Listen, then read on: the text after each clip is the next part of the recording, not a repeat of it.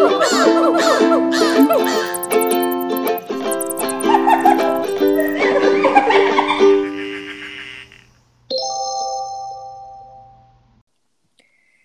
and welcome to the Conservation Queens podcast. We are 5 girls who love the earth and have a passion for living a more eco-friendly life.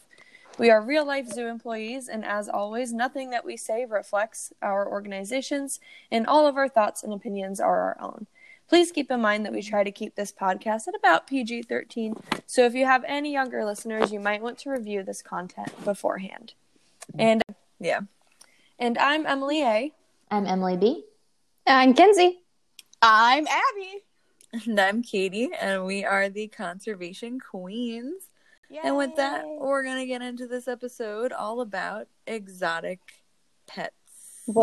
Next episode. Well, why? We'll tell you why. Yeah. Why exactly are we talking about exotic pets? That is a great episode question. So we actually got a fan shout out. A fan asked for this by the name of Butter the Otter. He's this cute little stuffed otter from the New Orleans Audubon Zoo, and he was asking us about exotic pets. And, you know, he loves otters. He thinks they're really cute, but he's also worried about people taking them into their own personal homes. So we thought that was a great topic to discuss. So that is what has brought us to our topic today. Yeah, thank you. Yeah. Because I agree. This is a thing we should talk about. No, absolutely. For those who don't know, Katie is our primate queen. And exotic pets and primates, unfortunately, go hand in hand. So quite literally, because they have teeny tiny little monkey hands that terrify me. And we'll get into that. Mm-hmm. But we also want to give a shout out to 2 of our other fans that have been sharing our most recent episode and writing just really lovely things about it. Hyping us up, and that is 2 people I know, Brooke and Gabby. Thank you guys so much for supporting us, listening to us, and hyping us up to others. You ladies rock, and they've inspired me a lot on how to be more sustainable in my own life. So they're 2 role models of mine as well. Oh, so can I add a little shout out that I totally just thought of just now? I want to shout out to my little brother, who I know does not listen to the podcast, but that's okay. He was kind enough to call me and have me walk through how to add the podcast to my dad's Apple podcast so that he could listen to it. Wow, thanks, really James. Cute. Real MVP. All right. All right. You'll never hear this. Yes, I know. My dad will hear it, but James will probably never hear it. His girlfriend listens, and my dad listens, but he's just, he's got better things to do, I guess, which, That's all right.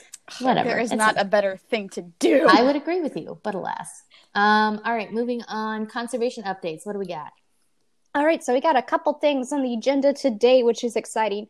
So AZA, Association of Zoos and Aquariums, has just added the Asian hornbill to their SAFE program for species survival, which is awesome. Hornbills are so cute. Yes, they really are. I really love hornbills. We can't get into this right now. We cannot, but they are very cute. What else you got, Kenzie? Yeah. So moving on. Microplastic rain is now a thing. So a little bit of a bump. Yeah. So I was looking through to see the headlines in conservation, and the Audubon Society's website, they had an article published earlier this week. It was by a biogeochemist named Bronnie, has actually been studying this pattern, and will have her findings published earlier this month in Science magazine, where essentially what was happening was that microplastics, because they're so small, they're actually being carried up and are now falling as all right, conservation message. You want to know what you can do to solve this problem? All right, stop using plastic. Well, there's that, but a lot of the microplastics that end up in waterways and in the water cycle are fibers off of clothing. So things that you can do include reducing your purchasing of brand new clothing, and those that are made of unnatural fibers. So I've been doing a lot of thrifting, which is, fun because you get new things, and it's like shopping, but nicer, you get fun things. More eco-friendly. It's cheaper. It's more eco-friendly. You get fun things. My aesthetic is that of like a 90-year-old man. So like, I wasn't going to say it. I wasn't going to say it, but if you're going to say it, I'm telling you, man, it's a good time. All right. Anything else, Kenzie? So next one, as we discussed earlier in our podcast a few episodes back, we are using our platform to talk more about or amplify the voices of people within conservation from the Black community. So earlier this month, it was hashtag Black Birders Week, which was I knew Abby was going to yell. I was so pumped that whole week. I was like, yes, everyone's allowed to be a bird nerd. Yes, everyone is allowed to be everywhere. Let's just say that. So earlier this month, but not in the Galapagos Islands, because that's a problem. But keep going. Yeah. Earlier this month was hashtag Black Birders Week, and one such participant is Karina Newsom, who is a wildlife conservation, and she is badass. Follow her on Instagram at Hood Naturalist. She's really cool. She talks obviously about science of wildlife conservation and birding, but she also talks about her experiences as a Black woman in these spaces, and what needs to happen and what needs to change to make sure that this field and just society in general is more inclusive and welcoming of all people, because we love it. We want that. All right. Next up, we have zoo news. I think, Abby, you got some stuff for us. We sure do. So, in the Franklin Zoo, the corpse flower, which his name is Fester, which I'm assuming is a reference to the Addams Family, but don't quote me on that. It's in bloom. So for those who don't know, corpse flowers don't bloom very, very often. And when they do bloom, they smell like death. So it's pretty sweet. So you should all go see it. The last time it bloomed was back in 2014. And if that's not enough for you, these blooms can be 9 feet high and 6 feet wide. It's like just like your college dorm room. I was going to say, like a queen size bed full of death. Amazing. I just say it's college dorm room because that's about how big mine was. True. In other zoo news, I feel like a reporter now. Wow, I'm cool. Look at Mom, I'm using my theater degree. In a collaborative effort between the Moat Marine Laboratory, SeaWorld, and Florida Fish and Wildlife Council, a mother... Okay, that one. FWC. Perfect. A mother manatee and her calf were successfully re-released back into the wild. So Mom Siesta was rehabbed after a boat strike injury, which is pretty common here in Florida with manatees. So being able to release a mother and her calf back in the wild is no small feat. So congratulations to those people. Woo! Thank you so much. If I'm not mistaken, they actually rescued Mom while she was pregnant, and she gave birth to baby at SeaWorld. In rehab. Yeah. There's a video of it. It was really That's great. incredible. So keep supporting those places. Also, just the fact that the mother's name was Siesta. And the baby's name was Key. Siesta Key. Makes sense. Where we all wish we could be right now. All right. So let's get on to topic. Yeah. So this week we are discussing the exotic pet trade, and we want to make a clarification here because this gets a little kind of wonky depending on what you Google, but the exotic pet trade and then like the illegal wildlife trade are two separate entities. They are intertwined, and often, the people that work in these industries are working hand in hand. But the exotic pet trade refers specifically to animals that are being transported for people to have them as pets, like pets in their house. Whereas the illegal wildlife trade is a much, much larger umbrella, and that includes animal products as well. So that would be things that like elephant ivory or rhino horns, things like that. Pangolins. Exactly. Scales. So we're gonna focus on pets specifically today. So the exotic pet trade, and we will probably, I'm sure, at some point have a wonderful episode about the exotic animal trade as a whole. Right. I just want to share a couple of facts with you guys to get started. These were found either on the FWC site or the CDC website. So pretty reputable sources. The CDC reported, now this number is over 10 years old, so take it with a grain of salt. I'm sure it's actually more now. Especially now. Right. So in 2007, so 13 years ago, it was estimated that 40,000 primates, 4 million birds, over 600,000 reptiles, and over 350 million tropical fish are traded live every year. So again, these are numbers from 13 years ago, but you can only imagine that these numbers have gone up. All right. And then another statistic that I found is, so the Convention on International Trade in Endangered Species, which goes by this lovely acronym, CITES. I don't even want to try to pronounce that. There you go. Perfect. CITES. Amazing. So one of those two. They are the big kind of name in the illegal pet trade and wildlife trade. They are responsible for trying to create some regulation and, stop this. But the U.S. Fish and Wildlife Service as well. So those two entities, the CITES or whatever you want to call it, and kites. Perfect. They and Fish and Wildlife here in the United States are responsible for trying to enforce these laws. Now, for these regulations, I mentioned those two. I will tell you that they are not often enforced. It is basically never. People pretty much get away with whatever they want. I actually spoke to a Fish and Wildlife officer when I worked at the turtle hospital because they would come to check our turtle biofacts because you're not allowed to have sea turtle items because they're an endangered species. But they unless you have explicit permission. Correct. And which we did. But they would come to check it out periodically, and they basically said that the people who do this illegal pet trade, they get away with it pretty much 100% of the time. Kenzie, you had something to add? Yeah, I do. So just a little tidbit, and we'll probably cover this more in wildlife trade in general, but it's been proven that profits from the illegal pet trade and these people who get away with it, they are often tied to criminal syndicates, which is often tied to drug trafficking, arms trafficking, and human trafficking. So, yeah, it has it's a pretty dirty subject. I would call it a lose-lose situation. Yeah. Explain. Yeah. That's fair. Yeah. All right. So moving forward, so what happens when they are caught? So like we said, this does not happen often, but a lot of times, animals that are caught being illegally traded, they may go to zoos and aquariums, which, is better than probably the alternative. So what happens when these animals are caught? So a lot of them do go to zoos and aquariums, which is better than the alternative. And I actually have a little story. So when I worked at the Waikiki Aquarium in Hawaii, they have a whole part of their exhibit hall that is just animals that have come from the Honolulu airport. Basically, Hawaii has very strict rules about plants, animals, etc. They are very concerned about disease being introduced or just invasive species in general because they don't have the best history, as we talked about in the last episode. So they have tons of corals that had been confiscated at the airport, tons of interesting fish for some reason, and then some rays as well. So a bunch of the education animals at the zoo I used to work at came from different airports that they were seized at. Like we had some critically endangered Madagascar tortoises that were from the airport because somebody was trying to bring them into the United States. Love that.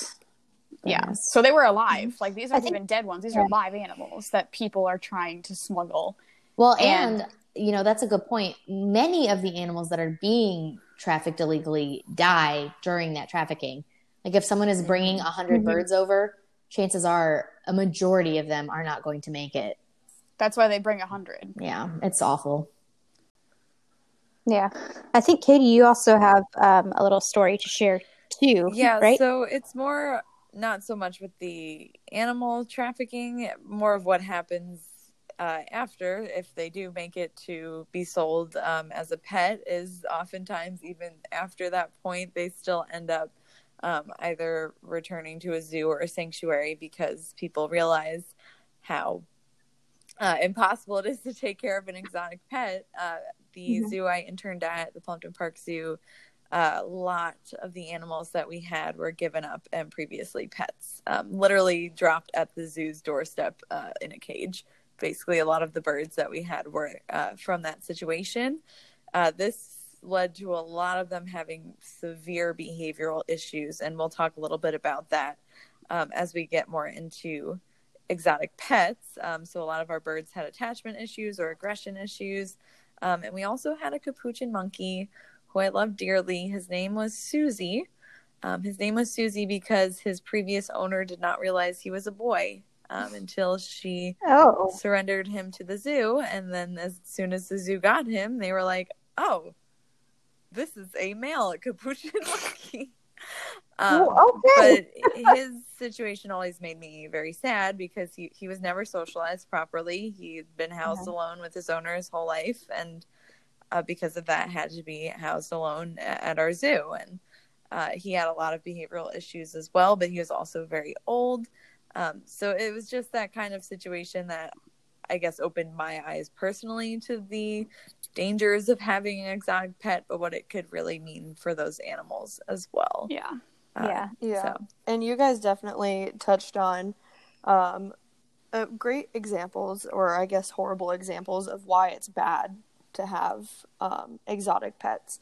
A lot of the times these animals are either already endangered or they're becoming endangered.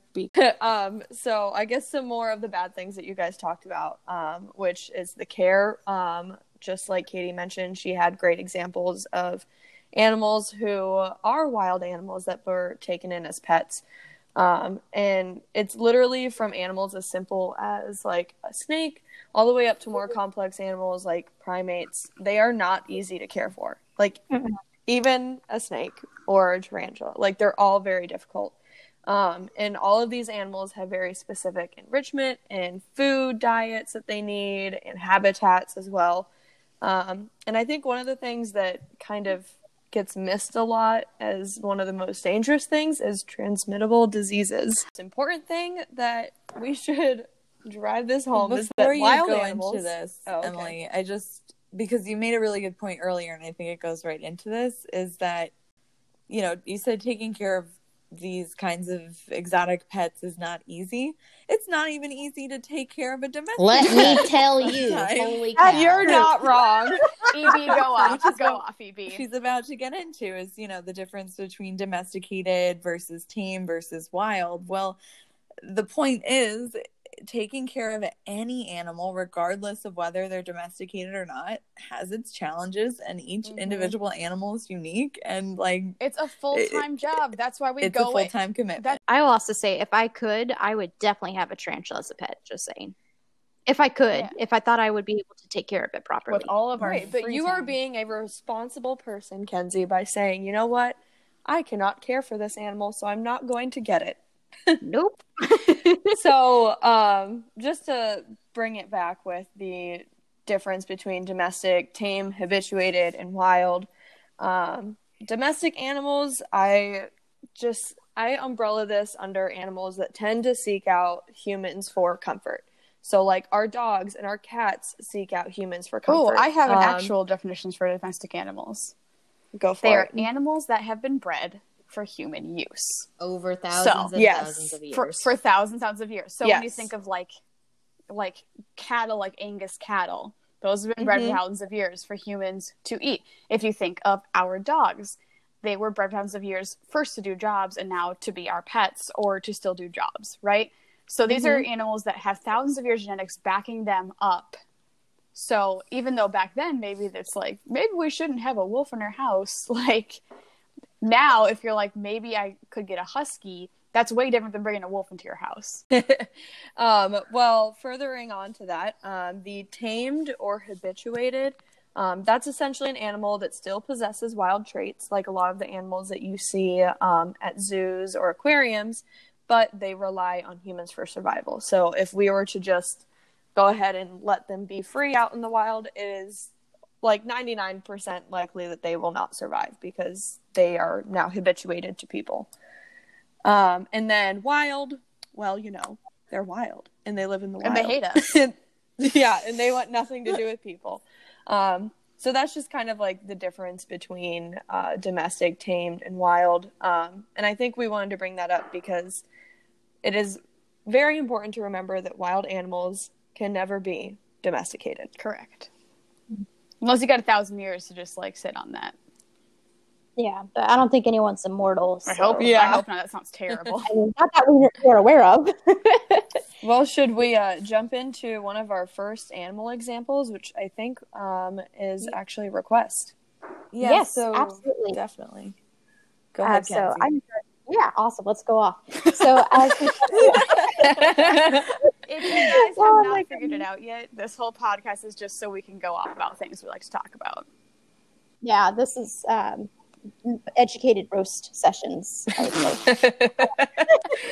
Love it. times. So as we said earlier in the beginning of this episode was actually requested by a cute little fuzzy friend of ours named Butter the Otter. With a stuffed animal. Stuffed animal, yes, we'd like to clarify. And he had a concern about people wanting otters as pets. So we all know otters, they're super cute, they're adorable, they make the most adorable sounds ever. I love watching them. I love going to visit them at the zoos because they're so playful. But what's happening, unfortunately, is that otters out in the wild are being poached for the pet trade. And mainly this is focused on Asian small-clawed otters. Now, this is due in a large part to a boom on social media trends and influencers who have them as pets. So, boo, we're going to talk a little bit more about that. And let me tell you guys, otters, as cute as they are, not great pets. Oh, awful. And, who would have figured a wild animal in your home, not a great pet? Never imagined can't see that. me, but I'm making a surprised Pikachu face. Yes. It's I think very easy for people to see a video of an otter in someone's home acting very, very cute for a minute to make you think, oh, that would be a great pet, because in that video that otter was just being cute. It was just kind of playing with a toy, it was doing whatever. That is such a small snapshot of what's going on in that whole They're so smelly situation. Oh, they stink. And they can be quite aggressive. And I relate to that because I'm also small and aggressive. But but that one little minute of it on its belly, letting you pet it, I guarantee you the rest 90% of the time it is tearing up your furniture. It's, using the bathroom all over the house. It's biting everything out of you.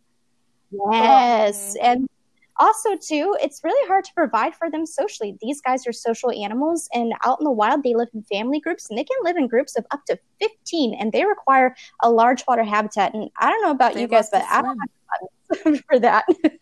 Yeah, they do like to swim. Mm-hmm. Yeah. Too much work. All right, I have to say this story because we're here. Okay. I wasn't going to, but I have to. So I used to work at a facility that had sea otters, and this facility, big boys.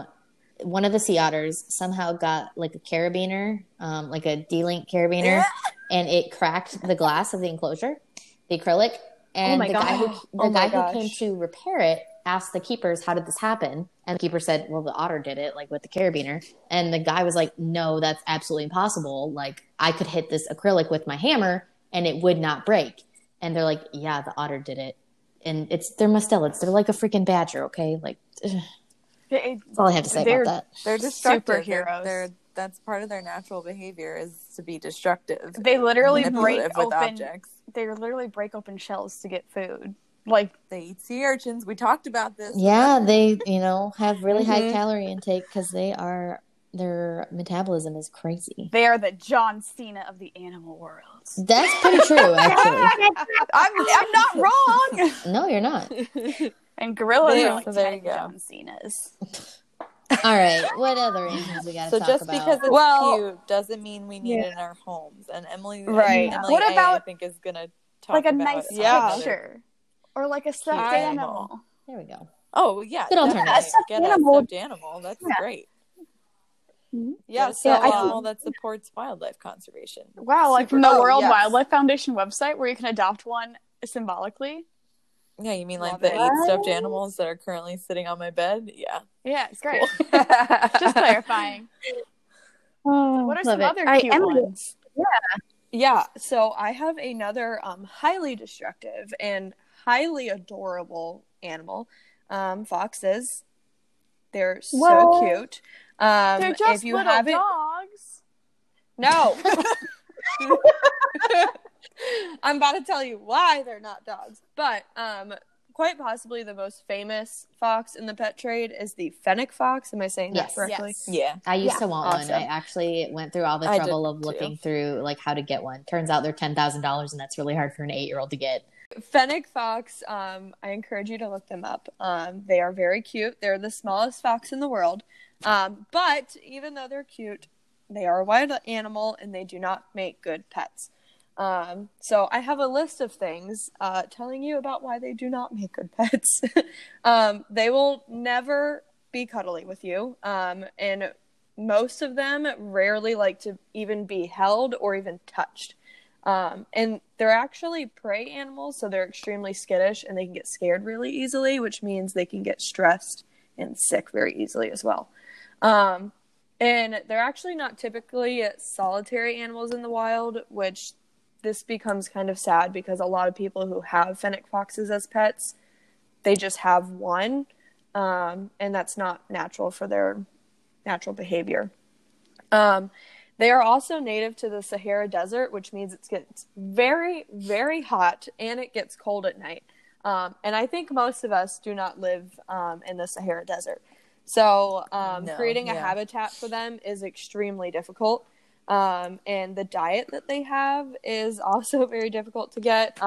Please, if you have one of these animals, do not give it dog or cat food because it's not a dog or a cat.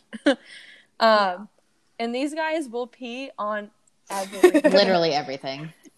And it smells bad. Like, you think cat pee smells bad, like fox pee is next level. The fennec fox also digs and chews up everything, just like we said that the otters do. The fennec fox is the same exact thing. So it's pretty much guaranteed they'll destroy your yard and your house. And the last thing is that just driving home, they are wild animals. So that means that they can get very aggressive with people and other pets if you have them in your house. But Emily, what about domesticated foxes? That's totally a thing, right? Oh my goodness. Well, this is a hot topic debate. So, domestic foxes is highly debated on scientists. I tried Googling to see if there is, like, yes, definitely there are domestic foxes, or no, there are not, and I could not find an answer. So some of them disagree that it even exists, and some say that, yes, they're definitely domestic. So these quote-unquote domestic foxes, they've only been bred for 60 years, whereas dogs have been bred for over 20 to 40,000 years. Cats, on the other hand, were bred for 10,000 years, and even horses were bred for 6,000 years. So it cannot compare. It's been a hot minute. Well, not for the foxes, no, but for our other animals that we have, yes. Foxes are still like just like a temperate minute. Yeah. Not even. Like an Arctic minute. Fine, an Arctic Arctic minute. Whatever. There you go. I like a tundra minute. There we go. How many biomes can we name? But at the end, all of them. At the end of the day, these domestic foxes are still wild. They possess very many wild traits, and they still do not seek out humans for comfort. They're very friendly around people, but they're never going to be afraid and run to a human. More like your dog or your cat might actually do that. And caring for any type of fox will be very similar to all of the things that I mentioned for the fennec fox. So they're still very, very difficult to care for. And I think the thing that trips me up the most is it even ethical to breed them to be domestic? I don't know. Well, on to our next animal that we have. I think Emily's ready for that one. Yes. Yeah, I'm ready? The one bird that Emily's like ready to go waff on. Well, here's the thing. I don't even like birds, but you know what? That's what I'm saying. Full disclosure. Full disclosure, I do not like birds and I do not like monkeys. I think it has to do with the birds have beady little eyes, which, you know, I understand Not that. all Yeah, of them. well, an ostrich has an eye that's like the size of like a freaking baseball. Tell me that's not terrifying. It's not terrifying until it sticks its head in your car, right, Emily? Oh, yes. An emu has done that to me. All right. Do not recommend. All right. So anyway. Also, don't get those as pets. Keep going. Oh my goodness. Okay. Don't. So the next animal we are going to talk about in this illegal pet trade is different parrots and tropical birds. I was looking up some information. I got all this information from the Smithsonian website, so you can check it out there if you're interested. But up to 500,000 parrots are poached annually in the Americas, so North Central and South America, and that's just the Americas. So in the illegal pet trade is birds. Specifically, we're going to talk about parrots and tropical birds, but someone just asked about penguins. Penguins are not in the illegal pet trade, to my knowledge. Most of them are endangered. Of the 18 species of penguins that exist, 13 are endangered, so you can't get one. They also poop every 8 minutes.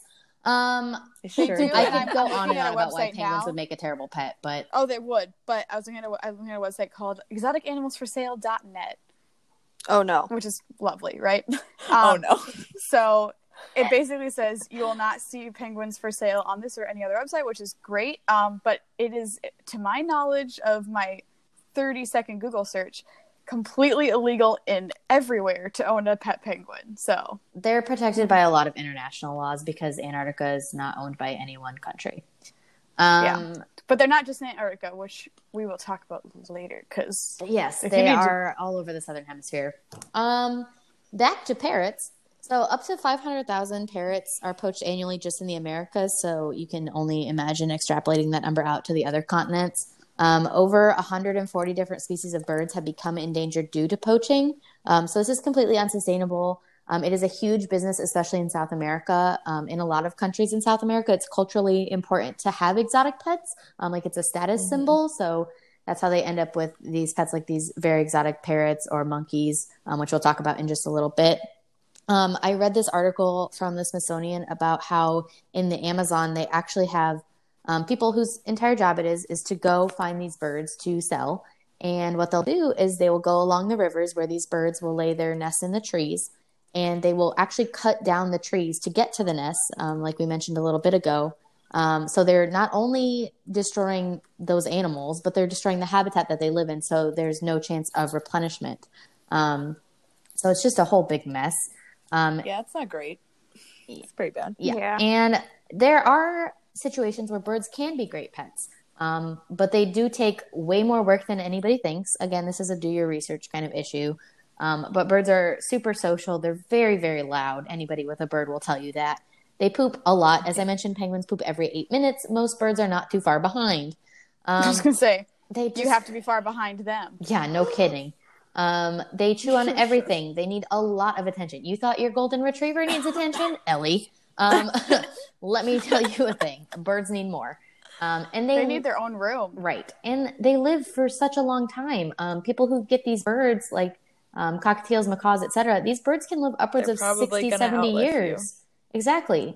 So I think the oldest parrot on record that was in human care was over 100 years old. Exactly. So it was. I'm pretty sure it was 112. Right. That's what I thought too. Yeah. You know, these are things that if you're going to invest in this animal, that's what you're doing. You're investing in, their welfare. Research, and you need to make sure you're doing right, not only by yourself, but by that animal as well. So, paying attention to where they come from, how they've been treated before you get them, and taking into account the money and time and effort it's going to take to take care of them. But, because they can be wonderful pets. Right. Now tell us, people have birds as pets. It's just, like you said, making sure they come from a responsible place and knowing what you're getting into beforehand. And having your house set up ready for that responsibility. Yeah, that's a big one. Yes, please do not put a African parrot or a macaw in a tiny little cage. It won't be great for them. It's not cute, folks. And make sure they have plenty of enrichment too, because they're so, I don't know, quote unquote, intelligent. But what else is smart? Primates are smart. They sure are. And with that segue, here comes Katie. So primates as pets, just a big no-no. This is a subject close to my heart, obviously, but I think the appeal for primates as pets comes from a lot of things. First, they're cute. I know not everyone here may agree with me. Emily. Yeah. The appeal for primates as pets comes from a lot of things. Number one, they're really cute. I don't know, not everyone agrees, but I think they're really cute. If you've ever seen a cotton-top tamarin, that's a super small, or a marmoset tamarins. They're the very, very, very small monkeys that, maybe would fit the palm of your hand. People see that, think, wow, mini monkey, what could be a more perfect pet? I'll tell you, literally anything else. They look like what? They look like Einstein. They do. They have wild hair. However, if you're looking at something like a cotton-top tamarin, they are critically endangered. They live down in Colombia, and one of the major reasons they're critically endangered is due to them being taken from the wild for pets.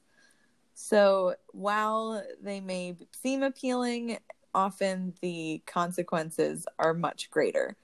You see primates a lot in movies and TV shows. I'm looking at you, friends, and you see that, but not just from, Night at the Museum, Pirates of the Caribbean. You see lots of monkeys in movies. It's not uncommon. However, that does then send the idea out there that, oh, maybe I could also have a monkey on my shoulder and command a really cool pirate ship, because that's how that works. Beebs thought so. There has also been a lot of celebrities that have had primates as pets, like Justin Bieber. Which often, these people have a lot of influence and people want to be just like them. And then bam, more people want primates as pets. And they're just awesome animals. They're intelligent. They appeal to a lot of people because they are very human-like. They're our closest living relatives. And a lot of people feel that they can treat them like a baby or dress them up like a human. And I'll talk about that in a bit. Doesn't really work out. First of all, primates, they're aggressive. They're naturally aggressive. Once they reach sexual maturity, they're going to want to establish dominance and establish a hierarchy. This results in attacks, scratches, bite it, you name it. And I think Emily A. mentioned it before. They pose a health threat. They spread a lot of diseases, especially herpes B, between humans and primates, which is very, very dangerous. They also require so much attention and socialization, y'all. They're primates. They're like us. They need to be around others of their species. That's really important. Have you guys ever babysat a baby before, like a newborn baby? Yes. So fussy. It's so hard. Yes. It is so hard. If you have a primate, it's basically like having a toddler for 40 years. Times 10. Yes. Times 10, I would say. Because you can yell they're at a much toddler more... and they'll understand to say, like if you say, get off the shed, the toddler will get off the shed. Why is the toddler on the shed? The toddler is very dexterous. Also, wasn't there, this is a very extreme example, but I think a couple years back, I remember a news report where a woman had a chimpanzee as a pet and he attacked her and she had to get facial that's surgery. like a super famous example. This is not uncommon. That's not the only example out there, especially with chimpanzees. They are one of the most aggressive primates out there, apes out there. We've talked about this before. Fundamentally, yes, part of their like behavior. bonobos make love, chimpanzees make war. This is but that's because that's how their social groupings work. That's what they've adapted to in their natural environments, and that's the really important thing. Is a lot of people think, well, a primate will still have a social group. It's just me and my family. So there's actually a really great quote from a veterinarian. His name's Kevin Wright. He works at the Phoenix Zoo. He says that if you try to keep them being primates as pets, you're creating a mentally disturbed animal in 99.9% of the cases. The animal will never be able to fit in any other home, never learn how to get along with other monkeys, and more often than not will end up with a lot of behavioral traits that are self-destructive. So that's just, case in point right there. They need to be socialized with their own kind in order to develop healthy natural behaviors. And another thing I found that was super interesting was the founder of the Primate Rescue Center in Kentucky. There are a lot of primate rescue centers out there. Oftentimes they are sanctuaries or rehabilitation centers for primates that have been pets or have been in laboratories, kind of studies. She says that she often gets students that call her that are studying animal sciences, asking if they can come study the behavior of the primates in the sanctuary, because there's a group of about 50 of them there, and they can't allow them to do that because their behavior is nothing close to normal. It would be completely irrelevant in a scientific study because all the primates there were reared in isolation and they don't eat normally, they don't interact with others normally, so it would be just completely invalid, which I think is very telling. That is so sad. Yeah. It's estimated there are about 15,000 primates kept as pets in the U.S. And I mean, I've already mentioned a bit why it's bad, but I think the biggest reason or the biggest problem with the idea of having primates as pets is the conservation aspect of it. So I mentioned cotton-top tamarins and how the capture of them for the pet trade is detrimental to their population, but it's also detrimental to see others having primates as pets. On people's view of conservation. Well, so, Katie, can you talk a little bit about what happens, like especially with gorillas as pets? Because I think that's a really, or orangutans are another big one. I feel like chimpanzees is one you see the most because they're just so human-like, they're so charismatic. Yeah, that people really tend to anthropomorphize them, especially. But there was a really interesting study that came out of the Lincoln Park Zoo where they studied the impact of seeing primates in a human setting, like wearing clothing or posing with humans, on what people, kind of thought of that or what it made them think of when they saw those images. And people who viewed those images were less likely to think about threats facing primates in the wild and less interested in conserving them than if they saw a primate in a more natural setting, like at a zoo or in a nature documentary. And actually in a normal social group with other primates or in their wild habitat. Yeah. So when we see animals like when we see videos or pictures of them being shared as pets or performers, it usually tells people, "Oh, that's so cute.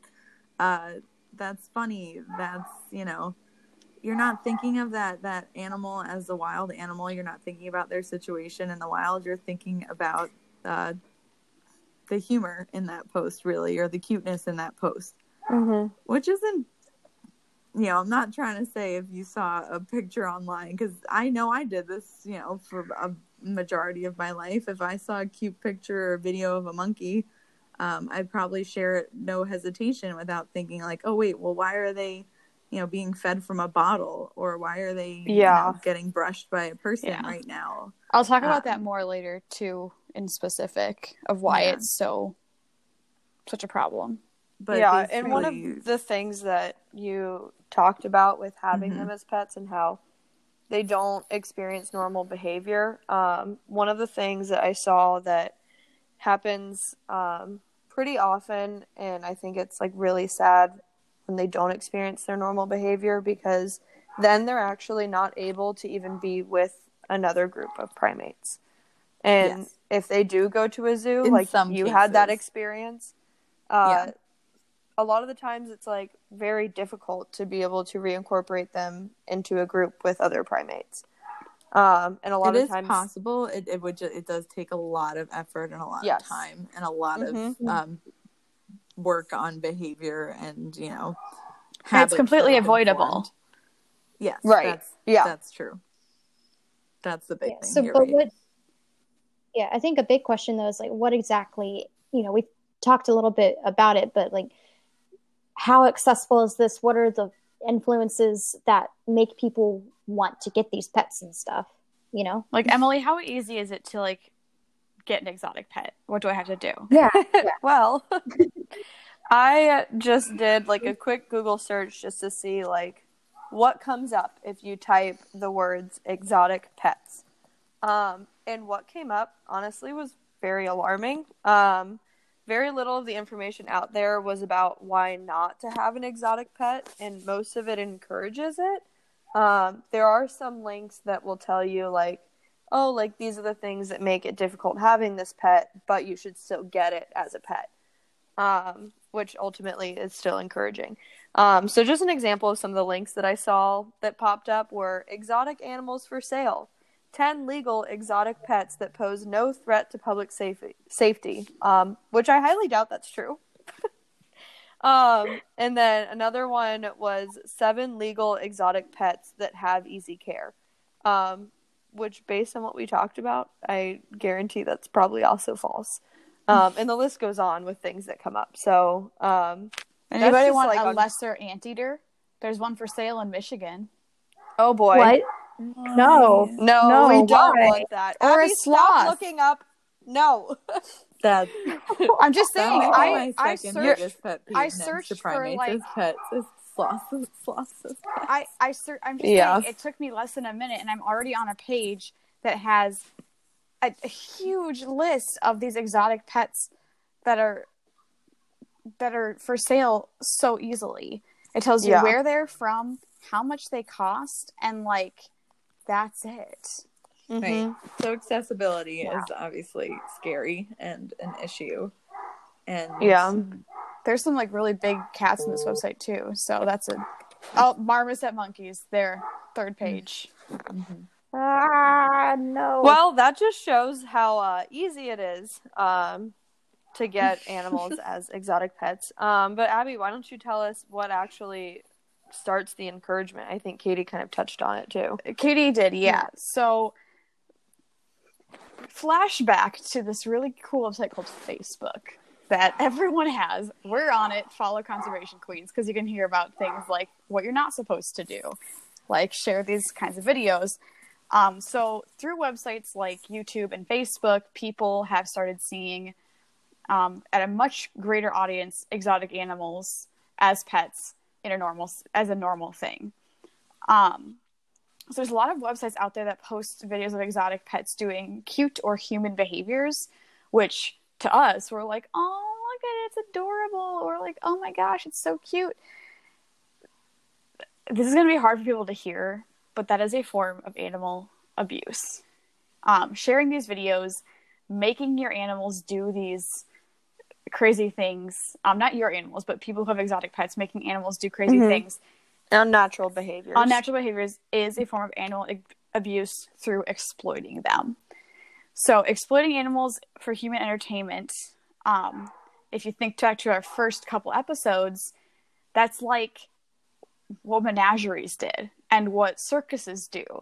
And pretty much everyone agrees that circuses with animals should be on the downward spiral, and they are. But still, people get these pets and they have them. Chimps wearing diapers is a huge indicator. Or one huge example is through a slow loris. Have you guys heard of that animal before?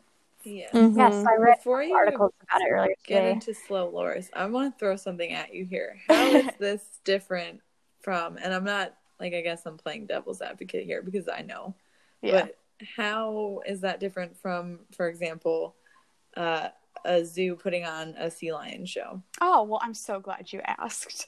So for people who have pets that are for human entertainment, there is usually no educational value behind that. Whereas zoos are not only using these animals as a form of entertainment, but it's for the conservation of species, like we talked about before. A good zoo, good zoo, is going to have some kind of conservation connection with these shows. And on top of that, the animals that are doing these kinds of shows are not showing any unnatural behaviors. So if you go to SeaWorld and see the Shamu show, everything that Shamu does, orcas do out in the wild. If you go to see a sea lion show, everything that the sea lion is doing is a behavior that they would do in the wild. Now, it might not be exactly jumping through a hoop or balancing a beach ball on their nose, but those behaviors that you see are equated to behaviors that are out in the wild, where they might jump up from the water, or they might be balancing something on their nose. It also helps the trainers look at the animal to make sure that they're healthy. That's a big they may thing. not be natural behaviors, but they're trained behaviors to assist with their husbandry. So having a sea lion slide up onto a surface, generally that's going to be, we needed to train it to slide up onto a scale. It looks cool in the show too. We thought you guys would enjoy it. The sea lion gets positive reinforcement for it. And the big thing is it's voluntary for the animals to participate in the training. Yes, I was about to say The that animal next. does not have to do the behavior they're asked. If they don't want to, they can walk away. But usually they're gonna, because I like fish. So yeah, and it's also, it can be very enriching for the animal too. For sure, absolutely.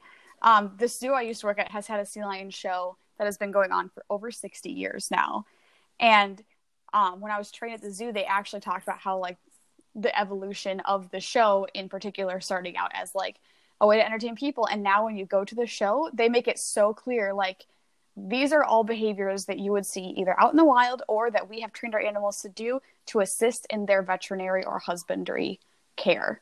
So it's something pretty cool. So that's another way you can tell if it's a good zoo, because they'll tell you right out, this is something that they would do otherwise, or that we need to do so that we can make sure our animal is as healthy as they can possibly be.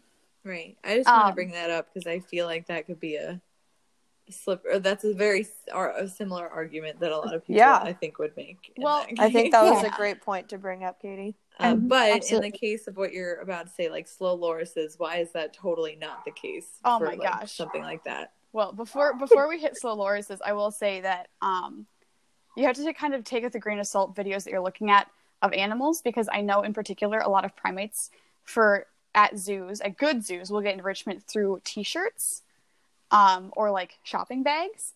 And one really interesting, and I think this is fascinating, an interesting behavior I've observed is that orangutans will like put on the t-shirt.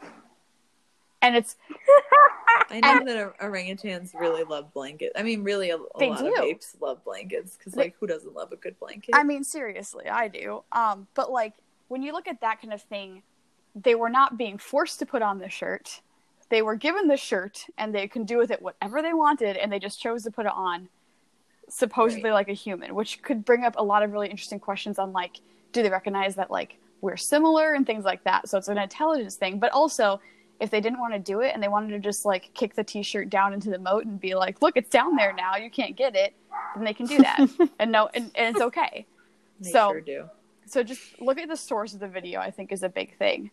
But slow lorises are an animal that have been completely heavily exploited through the media. So for those who don't know, a slow loris is a small primate. Katie? Are they a primate? Yes. Yes, they are a primate. Yep. Mm-hmm. That's what I thought. I was like, I'm 98%. They're like the only primate with venom, right? They're the only. Yes, they're the only primate. The only mammal, but that's not true. The only primate that has venom. Whoa. They have venom? Yeah. Oh, wow. Okay, I'm cool. Let's do it. It's super cool. But what's interesting about slow lorises is that, so first of all, they're nocturnal. They have these giant eyes, so they're super duper adorable. And their venom is actually stored in pockets underneath their armpits, so under their arms. So when they are feeling threatened, what they'll do is they will like reach into their arms, the venom gland will produce, and they'll like lick under their armpits, and that'll make their bite toxic. So that's how they kind of distribute the venom to whatever's going on. Mm-hmm. And as the name says, they are quite slow moving. Unfortunately, they have been super duper exploited by the media, especially when it comes to like YouTube. And so often what you'll see is people who have slow lorises as pets, they'll like turn the lights on really suddenly, and the first thing the slow loris does is raise up their arms. So if you didn't know about slow lorises, you might look at that and be like, oh, look, he's being like, yay, the light's on. But if you have the background of knowing they're nocturnal and that's their defense, that's why they got such big eyes. That's why they got such big eyes. It's a huge red flag, right? If somebody is making a slow loris so scared that they are now producing venom, which, if you don't know, takes a ton of energy for a body to do. They're so terrified that they are raising up their arms. That animal is being exploited for no good reason. So you said, like, that's an example of a fear behavior in a slow loris is raising their arms. Yes. And you right.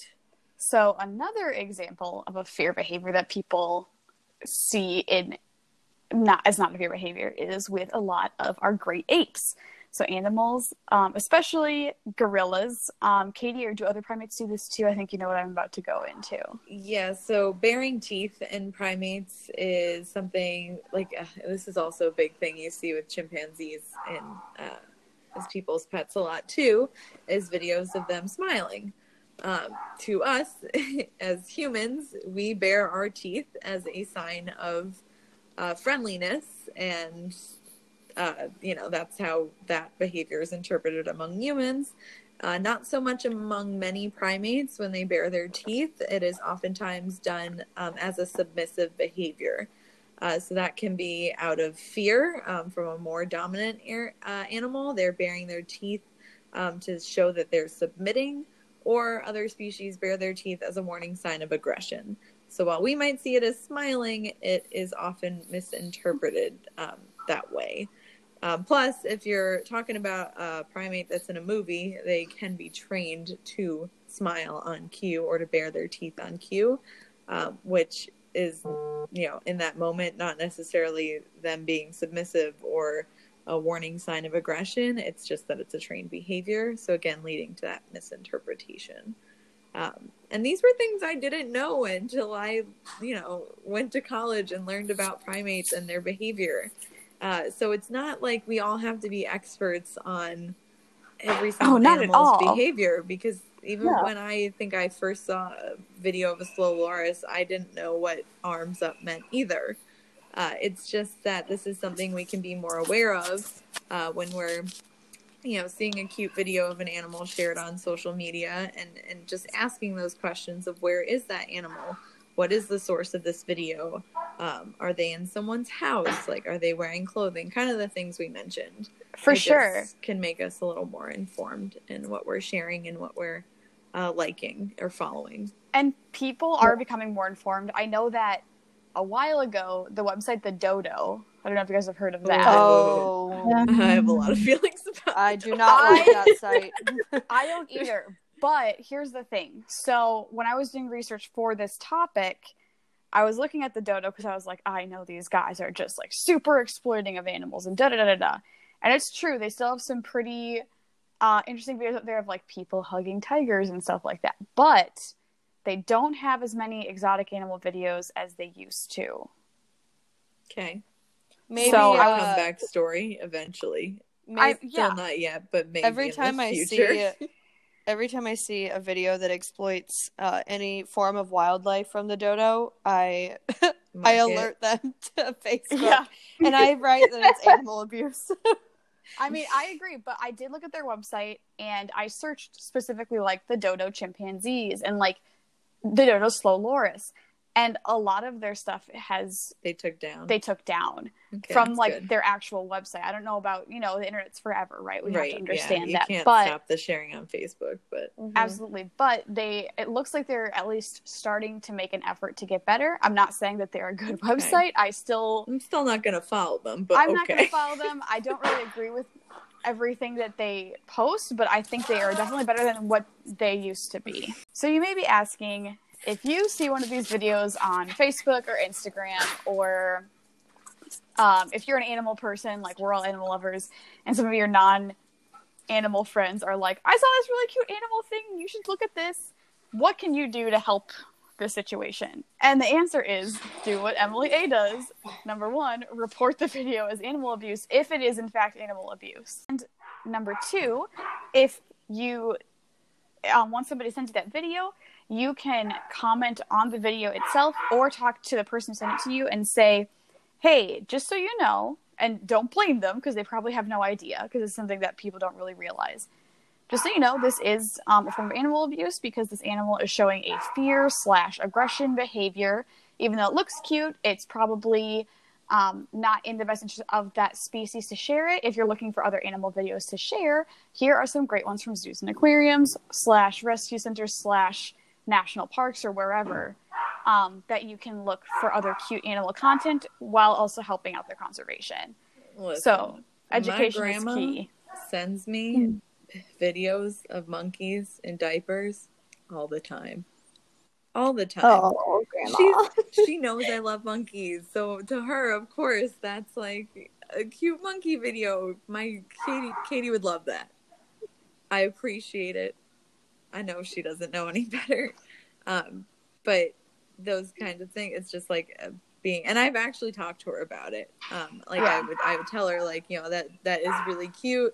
However, I don't know if that monkey is being treated the best, and I'll explain it. But that's the whole thing is it's never with, most of the time, is being shared on social media. It's not with bad intention. It's just a lack of either, education or we finding out better ways to advocate for conservation for animals and what to share and what not to share. It's a learning game. Exactly. Especially on TikTok. Certainly learned that game. I've seen a lot on TikTok. That's probably because I follow a lot of zoos. So they're like, oh, you like exotic animals? Here's more. And I'm like, not that kind of exotic animal. That's different. That's happened to me too. Yeah, I came across a video of a fennec fox, funny enough, earlier. I was like, oh, that's so cute. And then I stopped and went, wait a second. This isn't a person's home. That's not okay. Right. So something that I've learned, and this applies to more than just exotic animals, is the first thing that you think, like your automatic response is what you've been trained to think. But then your second thought is what you usually know is right or wrong. Mm-hmm. Right? Mm-hmm. So that's something that you can think of too, is like, if your first response is, oh my gosh, that's so cute, don't beat yourself up over it, because social media is telling us this is a really cute thing. You should like this. Mm-hmm. But then be the bigger person and say, I'm not going to support that kind of thing, and either report it, unfollow that website, or let the person know that that's not something that you are okay with them sharing with you or with anybody else. Right. Yeah. And like, it's okay if you see something and you think it's cute, because I just feel like that's a natural human reaction, especially something that's small and fluffy looking. Oh, God. And, I mean, we're all suckers for that. Come on. Like you all to know that if you get a golden retriever, allegedly they may retrieve you golden. Amazing. But this goes right into our conservation connection, which is choose your pets wisely. Oh, please, dear God, choose your pets wisely. Do your research and do not support the exotic animal trade. So if you are getting a pet that maybe isn't just a cat or a dog. Or if it is, that's true. That's research and know where they're coming from, no matter what it is. But we mentioned a lot of animals, like we mentioned otters, foxes, primates, a lot of big sexy megafauna. Oh my God. Did I hear a kitty? Yeah. Sorry. However, there were a lot of animals we didn't mention, like reptiles, snakes, lizards, fish, and tarantulas, that are all very much included in this issue. As much as we love Finding Nemo, then everybody wanted to get a clownfish. Or if you're going to get a clownfish, get it from a sustainable source. That's all I ask. Right. Mm-hmm. Oh, and if you get a blue sturgeonfish, or blue, surgeonfish. What are they called? Yeah, you said it right. Is that what they're? That's dory. Yeah. A blue tang. Mm-hmm. That's what I meant. Or if you get a blue fish, or a surgeonfish. If you get a blue tang, let me give you a piece of advice. Don't. They're stupid difficult to take care of. And unless you are a master aquarist, don't do it. Listen, even master aquarists don't understand. Like, they're not a starter fish. Here's the thing. It's difficult. We work with the top aquarists in the nation, and they are still a little bit bamboozled by blue tangs. Yes. Like, they cannot figure out quite a few things. So, just don't do it. It's easier. Yeah. So, moral of the story, choose your pets wisely. Take a picture of Dory to your fish tank. Yeah. Fabulous. That'll work. Yeah. So with that said, thank you guys for joining us on this hot topic debate about the exotic pet trade. And get out there and change the world, y'all. Bye. Yeah. Have a great day, y'all. Bye.